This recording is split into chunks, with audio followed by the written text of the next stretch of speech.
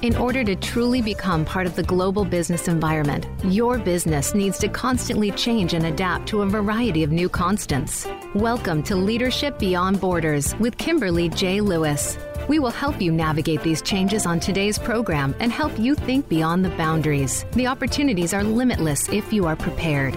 Now, here is your host, Kimberly J. Lewis. Hello and welcome to Leadership Beyond Borders. I'm Kimberly Lewis, your host, and this series is in cooperation with Cinda Virtual, which brings you thought leaders and business stories from all over the world. Now, you can learn more about Cinda on www.cinda.org, but we just don't bring you thought leaders from all over the world. We also have listeners from all over the world. So good morning, good afternoon, or good evening, wherever you may be listening from today. And if you're new to this series, let me tell you what this series is about. Leadership Beyond Borders is about the impact globalization, digital transition, and the connected world is having on our organizations and what impact is doing to the kind of leadership we need to drive long-term success in today's economy. In this series, we've talked about everything from business issues such as artificial intelligence, digital transition, and data protection regulations to leadership issues such as gender balance and business values and ethics that may impact your organization or your individual career. So please listen to us live every Tuesday, 3 p.m. And if you miss us live, don't worry about it because we are on every major podcast platform from Apple to Google to Spotify to Stitcher. You can find us all over the web. And I also invite you to connect with me and tell me what you'd like to hear on this show. Please send me your thoughts and insights to leadershipbeyondborders@gmail.com or connect with me on my website, leadershipbeyondborders.net. Now, if you're in a leadership position or aspire to be in one, regardless if your business is international or local, make sure you join us each week, and we'll make sure that you take away something useful for either your business or yourself. And today we're going to talk about a very, very important subject that really, really lies on my heart. And I'm going to start out by saying, in Germany, they have the Umweltbundesamt. And the Umweltbundesamt in Germany talks about the new green economy. And the Bundesamt claims that the present economic system is destroying our natural resources with the result of eroding the prosperity of future generations. They say that business as usual in industrialized countries are resource intensive, and with emerging companies following suit, it is not a feasible course for the future, which is why a transformation to a green economy must take place. But this is what Germany is saying. But what is the rest of the world saying? Are other countries following suit? What about the U.S., one of the biggest world's economy? Are they following suit or leading the way? Is a new model of economic development with positive connections between ecology and economics emerging? In this episode, we talk with an expert on this subject and explore what is going on worldwide, but what is also going on in the U.S. Now, our guest today is Bob Keefe, and he is the executive director of E2. And E2 is a group of environmental entrepreneurs.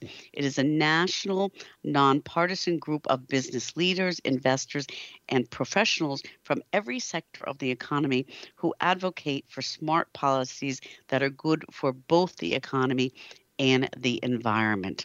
He is also the author of Climatenomics, and this book is available on Amazon.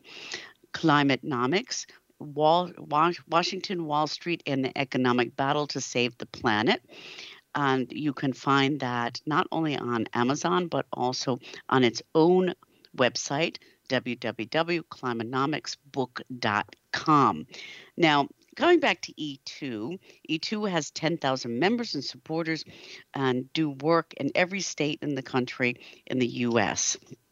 Now, Bob speaks regularly about the economic benefits of smart environmental policies, the clean energy economy, jobs related to these issues, and is widely quoted in publications nationwide. And prior to joining E2 in 2011, Bob spent more than 20 years as a political, business, and environmental journalist. So, Bob, welcome to the show. Kimberly, thank you for having me on. Okay, so let's just start. You were a journalist, okay? You were a Mhm. political business and then you've really kind of taken the step to focusing on being an environmentalist. How did this transition happen? Well, a couple of reasons, Kimberly, and thank you for that. First of all, after 20 plus years as a journalist, I still wanted to continue to do some public good or try to do some public good. And I had three daughters to worry about. So I like to say the reason I do what I do is because of Delaney, Grace, and Carly, my three daughters, and the place that we have to leave them. But one of the things that I realized over my time covering technology, covering business, covering politics in Washington, was the impacts and the importance of business voices to policy change, Kimberly. Mm-hmm. You know, there's nothing that politicians love more than talking about jobs, talking about economic growth, and maybe before COVID, kissing babies. And business voices resonate with lawmakers in ways that other voices may not. And so when I joined E2 Environmental Entrepreneurs, one of the reasons was because I knew that we could do more to harness business voices for change. Mm-hmm. And so tell me a little bit about the E2, okay? Because it's a group of business people, entrepreneurs. What do you exactly do? How do you raise attention? You bet. Well, we got our start 20 plus years ago in California, Kimberly, working on what then was the first ever greenhouse gas standards for vehicles.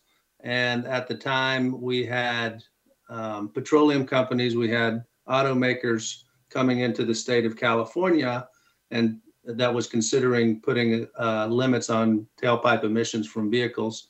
And those companies were saying, hey, if you do this, California, it's going to kill our economy. It's going to kill our businesses. California is going to go to hell in a handbasket, flow down in the Pacific, and it's going to ruin everything.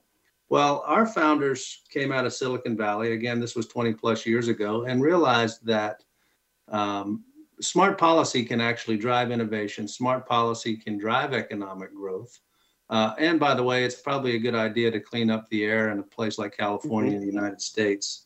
If we care about beaches and tourism and everything else.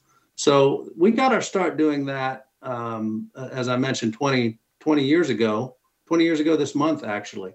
And since then, E2 has grown to 9 chapters across the United States. We have a few members internationally as well.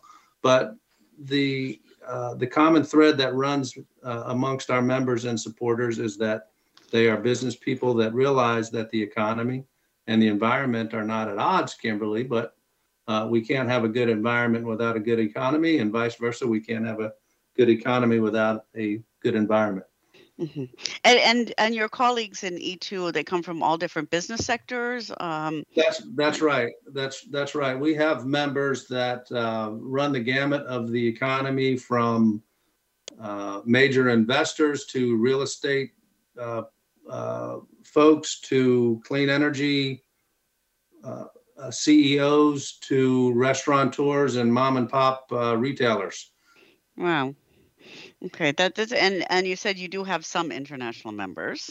We have some international members. We have members in Canada and Europe, and you know, we've done work. For instance, I've taken business people to talk about the business implications of climate policy to climate summits in Paris and Rio and other parts of the world, and bring their perspective really to the importance of policy. Mm-hmm. Yeah. So, Bob, I'm going to come back to the economy and the link between the economy and the environment in a minute, but I just want to just ask one more thing about you. So you're general director there, and you wrote the book Climatenomics. Okay. Mm-hmm. What kind of triggered you to get this book out there and write this book? Right. Well, as you mentioned, and we spoke about, I spent a lot of time as a journalist. And Kimberly, I realized that there was a story that frankly just wasn't being told. And it's the story of the economics of climate change, both the economic costs of climate change and the economic benefits of climate action. You know, we spent a lot of time focusing on climate change as an environmental issue, as a social issue, as a health issue. It's all of those things, of course. But now it's also a serious economic issue. And it's one that's impacting businesses and consumers in every corner of this globe. And why do you think, Bob, that we what you're saying is exactly right? And before we talk about the economics of climate change, why do we focus always on the social or the health or the other reasons? It seems like you're right. Nobody really talks about the economics of it. Well, absolutely. And obviously, it's important to focus on all those other issues when people are dying from heat stroke and climate disasters. And we're ruining the environment that we rely on. It's important also to realize it's an economic issue because, and again, one of the reasons I wrote the book, Kimberly, it's important to recognize that it's an economic issue as well, because when things become an economic issue, when things become a pocketbook issue, people act like they might not have acted before. And when I say people, I mean lawmakers, I mean business leaders, I mean individuals. And there's no doubt now that climate change is a serious economic issue. And they're members of E2. So in getting these voices out, okay, they're the ones are, you as well as your book, and these people are trying to make lawmakers aware that it's not just a social issue, it's not just a health issue, to help them make aware of the economics behind it. That's right. That's right. I'll give you a few examples. We have a member who runs a food business in the state of Oregon in the United States.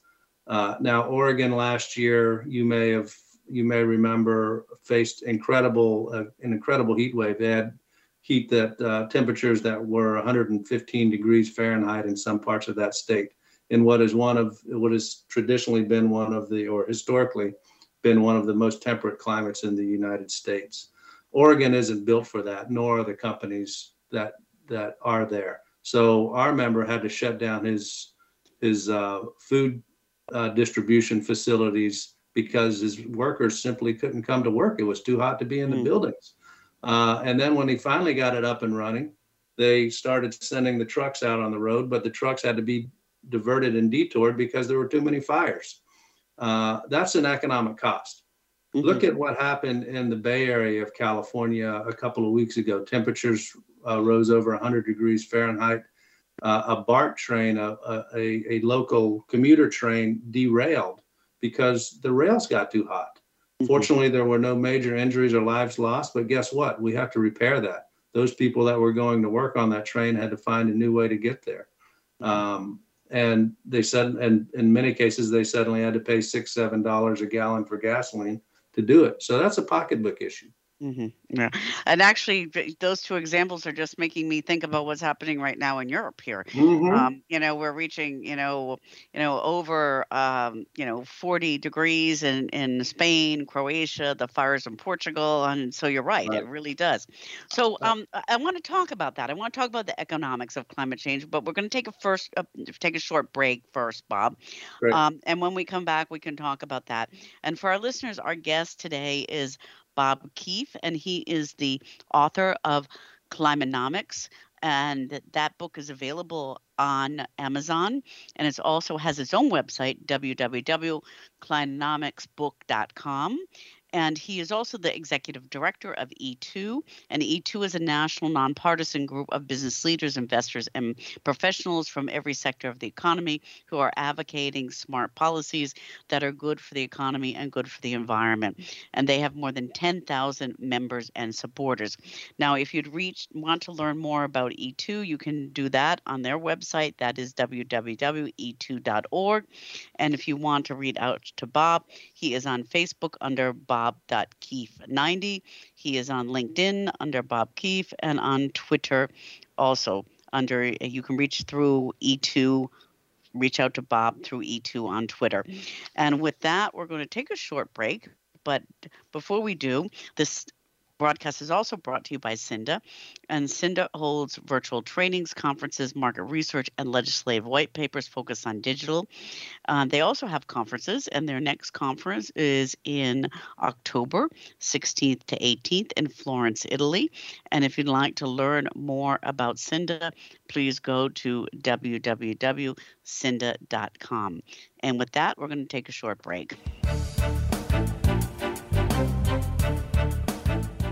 Become our friend on Facebook. Post your thoughts about our shows and network on our timeline. Visit facebook.com/Voice America.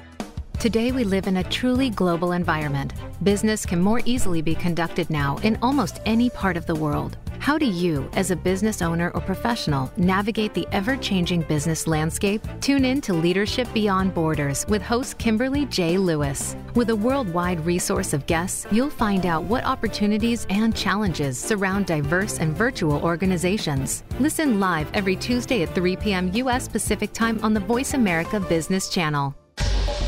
Get the news on our shows and other happenings by following us on Twitter. Find us at Voice America TRN or twitter.com/Voice America TRN.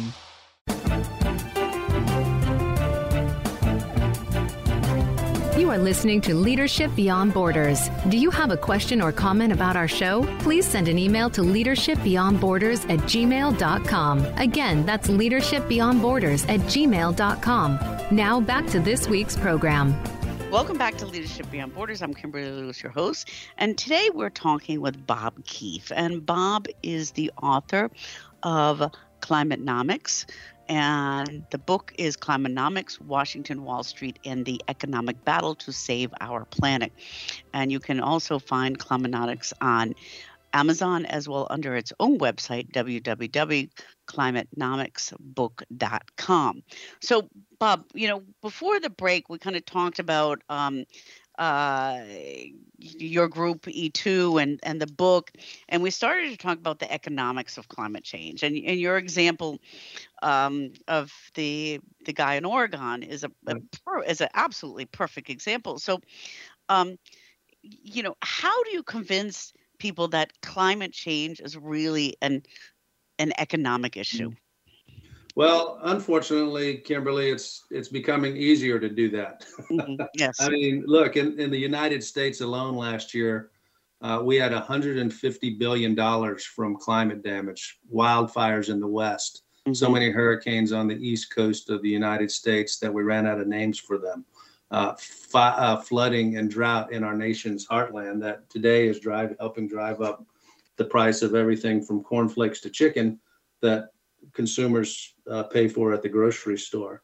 Now, $150 billion is a lot of money. That's more money than the gross state product of about 15 U.S. states. It's 50% higher than the amount of climate damage that the United States suffered just 1 year earlier. But that's only part of the tip of the iceberg, if you will, of the economic cost of climate change, Kimberly. Here in the United States, those fires, that flooding, those hurricanes have caused homeowners insurance, for instance, to rise significantly. Homeowners insurance is up 40% over a decade's time, for instance. The cost of crop insurance for farmers in the United States has increased by $27 billion. That's money that taxpayers pay for, not necessarily farmers completely. Look at simple things, or not simple things, but horrible things like what happened in 2018 in the United States when we had back-to-back hurricanes and flooding that hit 3 major military bases in the United States, caused something like almost $10 billion worth of damage, flooded 70-80% of housing units, other buildings, destroyed planes, hurt our military readiness across the United States. Taxpayers have to pay for that. So the costs are going up both in our homes, in our bank accounts, and nationally as a country. Mm-hmm. And it's interesting. I just was watching, Bob, on the German TV today. It's the anniversary of the floods here, Right. and they were showing some of the areas that are still, the infrastructures are not there. The businesses are still gone. So you're right. But my question is, we have all this going on. We all know that, part of this is, the hurricanes, the flooding, the wildfires. I mean, it's obviously to do with environmental issues, but you still need to convince people that. Okay, Crazy, isn't it? yeah. I mean, can you? How do you do that? I mean, do you still run up against walls sometimes? Well, yes. And they're ideological walls, frankly, not common sense walls, I think.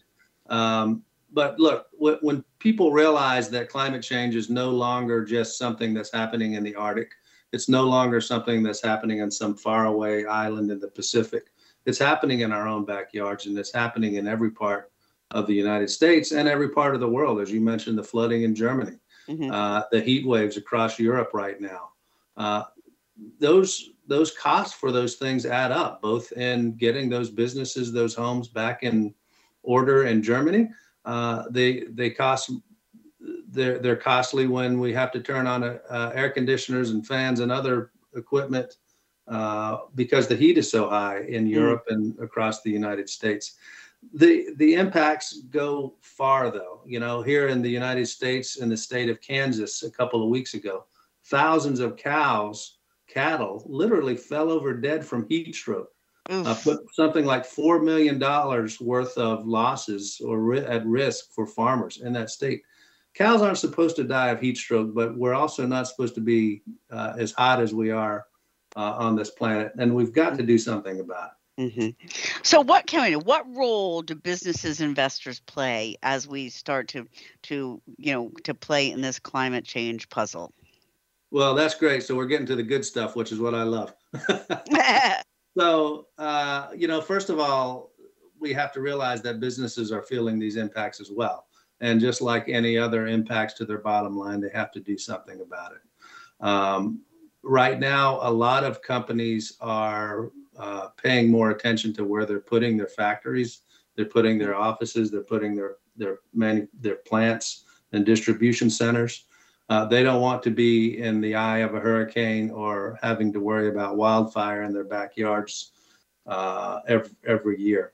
But they're also driving a shift to cleaner energy resources, Kimberly. If you look at every major technology company, for instance, in the United States, which, by the way, are some of the biggest private users of electricity in the world, really, to run data centers and things like that.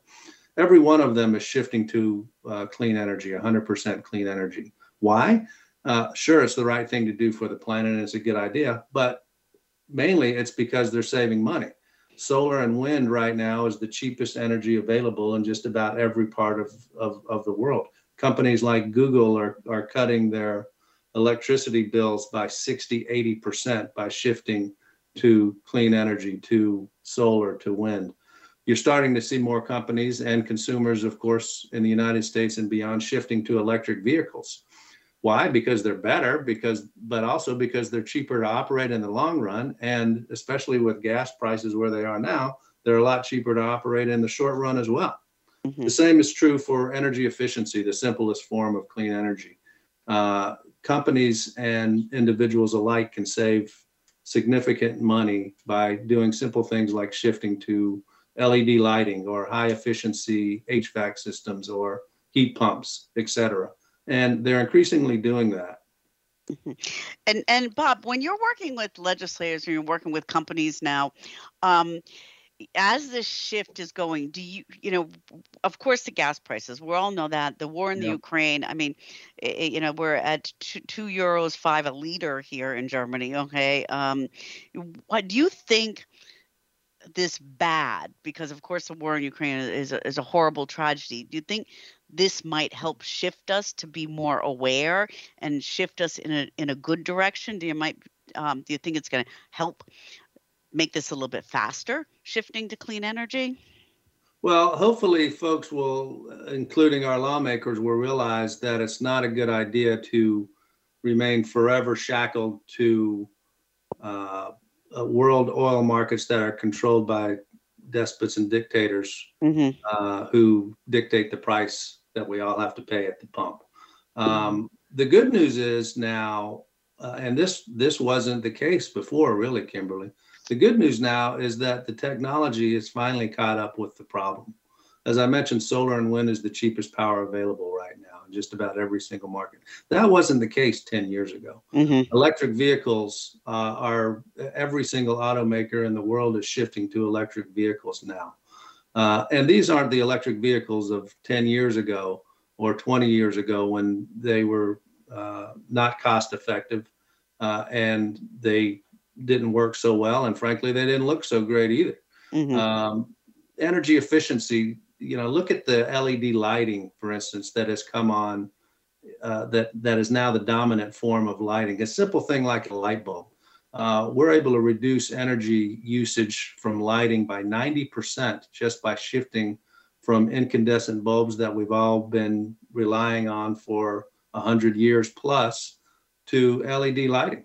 And that saves money. Yeah, no, absolutely. When you say LED, I remember I built a house in the U.S.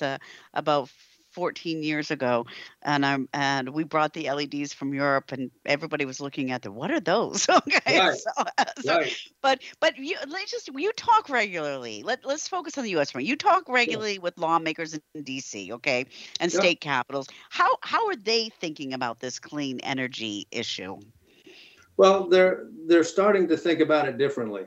And they're starting to think about it differently because, again, those costs, but also the opportunities. In the United States right now, there are about 3.2 million people that work in clean energy in every single state in the country. Yes, those are solar and wind companies, but they're also the energy efficiency workers that install those LED lighting systems or build them or make Energy Star appliances, for instance, in factories in the nation's heartland, that sort of thing. And increasingly, Kimberly, those, and what makes me somewhat hopeful is that increasingly those jobs, and remember what I said about politicians and what they love the best, in addition to kissing babies, those jobs are going into places that they didn't go before. If you look at where all of the electric vehicle manufacturing is, or a lot of the electric vehicle manufacturing is going in the United States, for instance, it's not just Detroit anymore. It's not just the Midwest. These companies are moving to Kentucky, to Tennessee, to South Carolina. Texas right now is the #1 wind state in America, the #1 state for wind energy. And these are states that traditionally have been run by conservatives who didn't necessarily think that highly of clean energy. Now, these are creating jobs in their backyards. In the state of Kentucky, for instance, the home of the Senate Minority Leader here in the United States, Mitch McConnell, there are more people that work in electric vehicles than work in coal. And the rest of the country is following suit as well. That's going to make a difference. Oh, Texas just surprised me. I learned something today. Because absolutely. That was last state I would expect. Okay, so that's right. And the #2 state for wind, by the way, is Iowa, which was run by the longest-serving Republican governor in the history of the United States. Wow, that's cool. But so it's really good to hear that this is happening in this way. But we have a lot of international listeners also, and over the last couple of years, there was always a little bit of a frown on U.S. policies. Okay, okay, maybe a big frown domestically as well, just for the record. Okay. Not a big frown, a little frown. So, I mean, you think that's changing, and the U.S. is kind of waking up? And I mean, Germany is to the other extreme. Okay. Right. Sometimes I think here in Germany we go a little bit too overboard. But do you think that international cooperation or collaboration and point of view is coming closer together now, or is it still so polarized? Well, I think, and I hope it's coming together, Kimberly. And I say that because, again, just as climate change has moved from a environmental or social issue into an economic issue, it's also has to be becoming less politically polarizing. Of course, there are always people who are going to be against progress, frankly, and against shifting major incumbent industries, and I get that. But as I spell out in my book, Climatenomics, when businesses get involved and they do it from a bottom line issue, that changes everything. When consumers get motivated because they can save money on their monthly electric bill or bypass the gas pump in their vehicles, that's motivating. And that is starting to change. Now, in the United States, just for perspective, the frowning that you mentioned continues. We need to do a lot more as a country if we're going to presumably be a world leader. And that's fallen quite a bit. There was a study that came out from Yale and Columbia University a couple months ago, Kimberly, that showed that the United States, when it comes to climate policies and climate action, fell from 15 in the world, which isn't very good, in 2017 to number 101 in the world when it comes to addressing climate change and climate policy. So we've got to do better, and we've got to do it here in America, for sure. Yeah, so I'd like to, we're going to take a short break. And when we come back, Bob, I'd like to talk to you about that and see, let's look at the positive side a little bit. What are some of, ask you, what is some of the legislation that you've seen that has impacted positively? Okay. And what have you seen come? Now, if you'd like to learn more about E2, the organization, you can go to their website under www.e2.org. And for Bob, you can find Bob on Twitter under B. Keefe, E2. And Bob is also on LinkedIn, and you can find him under Bob Keefe. And this series is also brought to you by Cinda. And Cinda holds virtual trainings, conferences, market research, legislative white papers focused on digital. Cinda holds conferences. Their next conference is going to be October 16th to 18th in Florence, Italy. And Cinda also has an e-learning platform in cooperation with Boss Capital for startups, Boss Capital out of San Diego. And you can go to www.cinda.org for more information. And with that, we're going to take a short break and we'll be right back.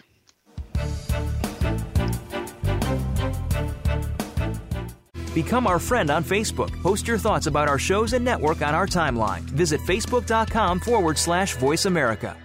Today, we live in a truly global environment. Business can more easily be conducted now in almost any part of the world. How do you, as a business owner or professional, navigate the ever-changing business landscape? Tune in to Leadership Beyond Borders with host Kimberly J. Lewis. With a worldwide resource of guests, you'll find out what opportunities and challenges surround diverse and virtual organizations. Listen live every Tuesday at 3 p.m. U.S. Pacific Time on the Voice America Business Channel. Get the news on our shows and other happenings by following us on Twitter. Find us at Voice America TRN or twitter.com/Voice America TRN.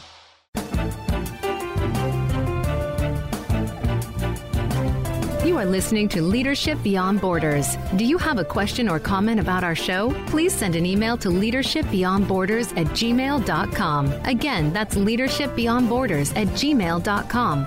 Now back to this week's program. Welcome back to Leadership Beyond Borders. I'm Kimberly Lewis, your host, and today we are talking with Bob Keefe. And Bob is the author of Climatenomics, Washington, Wall Street, and the Economic Battle to Save Our Planet. And this is available on Amazon, as well as available on the website www.climatenomicsbook.com.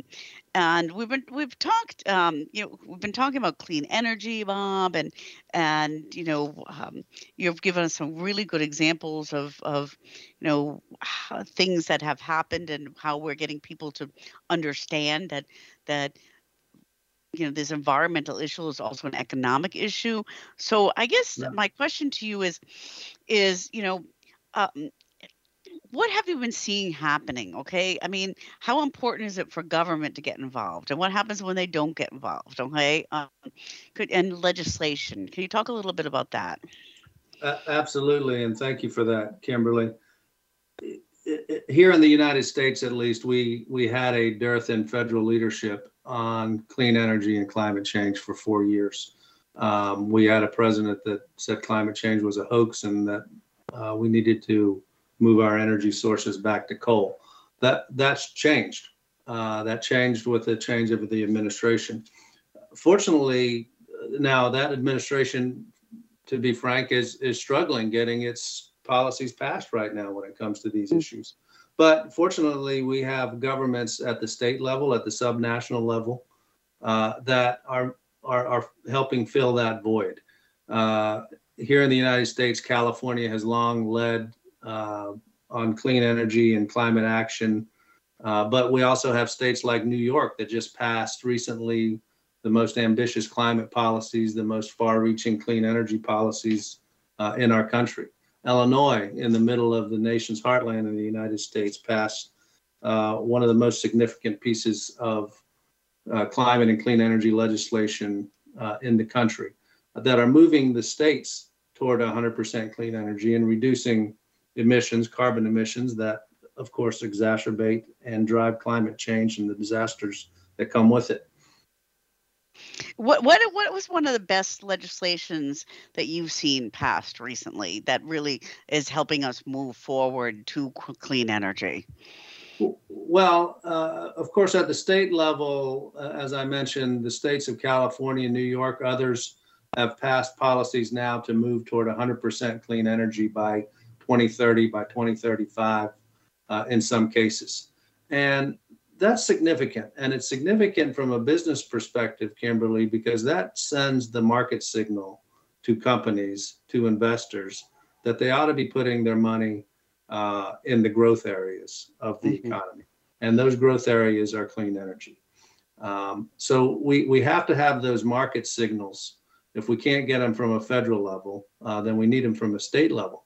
And while the Biden administration's policies, climate policies, are, at least at this particular moment, kind of stalled in Congress, the federal government is still able to do a lot of things, as governments in every part of the world have. For instance, in the United States, the U.S. government quite naturally is the biggest purchaser of any goods. That includes energy, that includes vehicles, I believe. And the Biden administration has said it wants to move government procurement to 100% clean energy. It wants to electrify all of U.S. fleets. That's a huge market signal. That's a huge customer for those companies, which in turn will only help bring down prices for the rest of us and make these technologies more available to more of us. And we said bring down prices, which brings me to one of the myths or the roadblocks is that, people say that, these policies are expensive and who will pay for them. So, or how are you going to make this happen? So what do how do you overcome this? Well, change quite often isn't cheap. You're exactly right. And they have a point. But what's really expensive are the costs of climate change that continue to rise while we sit around and do nothing about it.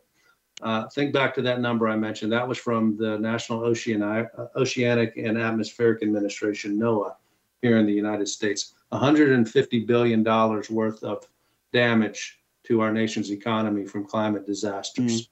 Imagine if there were any other $150 billion economic threat to an economy like the United States. You can bet that politicians would be moving if, for instance, a foreign country was siphoning $150 billion out of our coffers, or if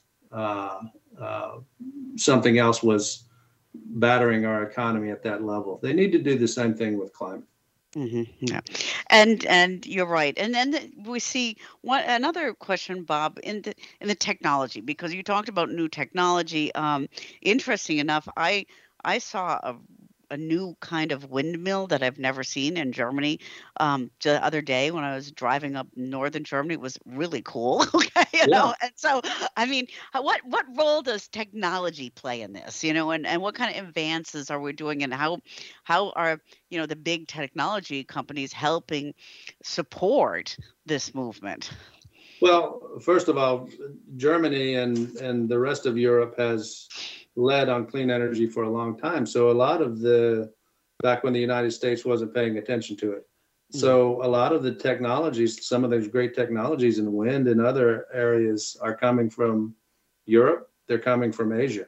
They're coming from China now. The United States invented photovoltaic cells, but somehow we lost our edge and the manufacturing that goes with that. But technology is huge. And technology, as I mentioned earlier, is finally catching up with the problem. And that gives me hope. That gives me real optimism. And I say that in part because, Kimberly, I spent a lot of years as a technology reporter in Silicon Valley in the United States and other parts of the country. And I can distinctly remember sitting in a room with other journalists and Steve Jobs of Apple. And you probably remember this, but Steve told us, someday you're going to have 1,000 songs in your pocket. Someday you're going to be able to take pictures with your cell phone. And of course, as skeptical journalists, we all wrote that down and said, yeah, okay, whatever. This guy is nuts. I remember talking to Jeff Bezos of Amazon and Bezos telling us in Seattle that when he was just running a struggling online bookstore, someday you're going to be able to buy anything and everything off of our website, even dog food. And I always wondered why he was so fixated on dog food today. But that happened. I remember talking to the Google guys and them saying, someday you'll be able to find anything and everything ever written and digitized from any computer in the world. Well, 15 years ago, that would seem crazy. And as journalists, that's how we covered it. But I can tell you that when I look at clean energy now, when I look at renewables, when I look at energy efficiency, when I look at electric vehicles, those technologies are where those technologies were when I was a reporter 15 years ago covering those companies. And I've come to never underestimate the power of technological innovation and the power of economics and the power of businesses when it comes to making change. But we've got to get policymakers to make these things more affordable, more available to more people. That's where policy comes in. Yeah, and you're talking about innovation, and in the beginning in the first segment, you talked about your three daughters, and right. What I'm seeing here in Europe, which I don't know if you're seeing this as, is of course this Generation Z that's there now is really, really focused on clean energy. And we see a lot of the innovation, the technology are coming from these kids who are under 25. Okay, they want the world to be better. And they're trying to support these movement and trying to communicate to legislators. Do you see that movement in the US also? Absolutely. In my organization, for instance, E2, we've got a program called our Emerging Leaders Program, which are essentially young entrepreneurs, young business people who who want to make the world a better place. Mm-hmm. And by the way, make a living doing it. And that program has grown in leaps and bounds because you're right. The people who are inheriting this earth have a vested interest that's even greater than mine or yours or other people of our generation. It's their future. And they recognize the opportunities that come with that. Mm-hmm. Yeah, and that's really positive because it's really inciting when you talk to these younger people, the Generation Z, and see the movement. And I want to ask you I have one more question, but a little bit off the path here, Bob, because we're talking about the environmental change, and one of the reasons we're seeing some of these floods and these fires and stuff is waste management, exhaustion. Okay, I've traveled a lot through Asia. Plastic. Okay, just the absolutely horrible waste situations in some countries. Okay, then you have other countries, and here in Europe, we have extremely hard recycling laws. Okay, how do we get this under control? I mean, and what's going on in the U.S. to do some better waste management? Well, it's a huge problem. Go to any beach in any part of the world and you're going to find plastic.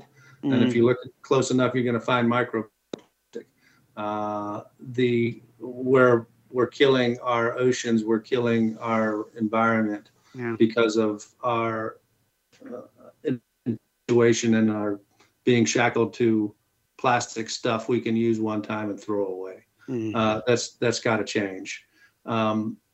Fortunately, again, we have some subnational actors and subnational governments and others who are starting to make good strides with that. For instance, in California, where I am, the governor just signed a couple of weeks ago a major piece of state legislation, which is America's most far-reaching restrictions on single-use packaging, single-use plastics. It's going to cut at least 30% of plastic items sold in the state by 2028. Wow. By 2032, that number rises to about 65%, and it continues to go up from there. So that's going to essentially require the businesses that purvey those plastic items to stop using them and to shift to something else. And that's really what we need to do. It's great to have recycling programs, but we know recycling programs, 90% in many cases of what's thrown in a recycling bin doesn't actually get recycled. We've got to stop the problem at the source, which is a reason that my organization, E2, and other business groups were actually supportive of this legislation in California. That's a really positive move forward, but I think California has also been kind of always on the cutting edge of environmental, Well, it is, and it's important to remember that California is by far the biggest state in the United States, and alone it's the fifth biggest economy in the world. And when the fifth biggest economy in the world starts to move, it brings people or other countries and subnational governments along with it. Yeah. So, Bob, looking forward, we're in half the year's over now. Okay, we're coming up to 2023. Right. We've had a very difficult year. We're having environmental issues here in Europe. You said in the U.S. we have the war in Ukraine. If you're looking at the next 6 months, okay, and working with E2, what do you think that the most important things to focus on in the next 6 to 12 months are? Well, the most important thing, of course, I will always say, or until we get it right, is focusing on the climate issue. Again,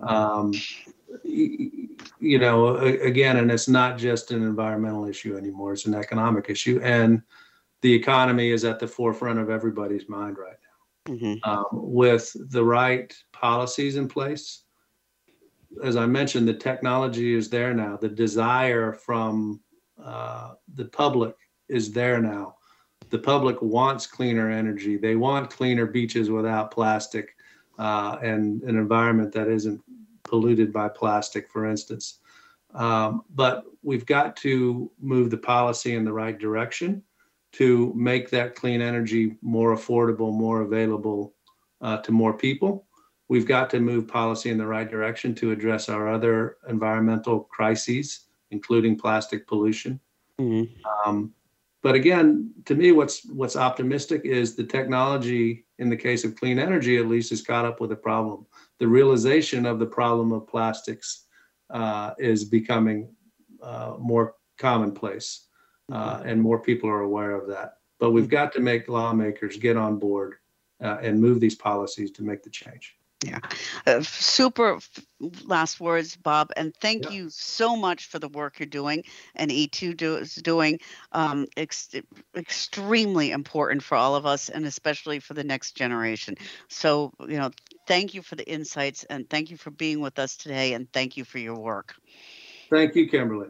Okay. And for our listeners, we've been talking with Bob Keefe, and he is the author of Climatenomics, Washington, Wall Street, and the Economic Battle to Save Our Planet.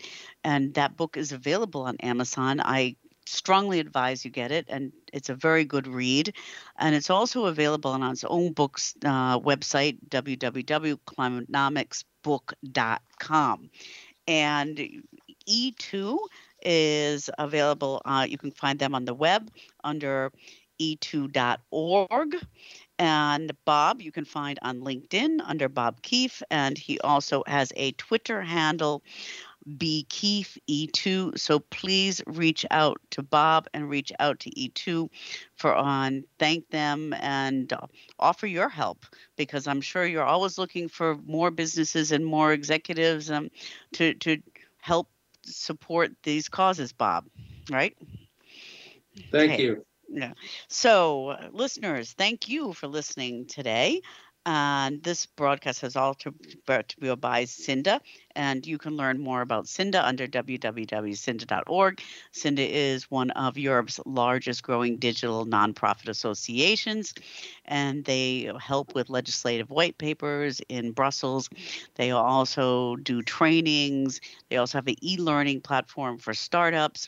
So please reach out to them. They also have a conference coming up in Florence, Italy, October 16th to 18th. And you can learn more about that under www.cinda.org. And with that, thank you for listening this week. And please don't forget to tune in to us every Tuesday at 3 p.m. Pacific time.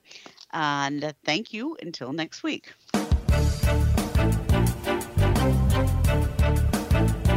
Thank you for joining us on Leadership Beyond Borders. Please tune in again next Tuesday at 3 p.m. U.S. Pacific Time for another edition featuring your host, Kimberly J. Lewis, on the Voice America Business Channel. Have a great week.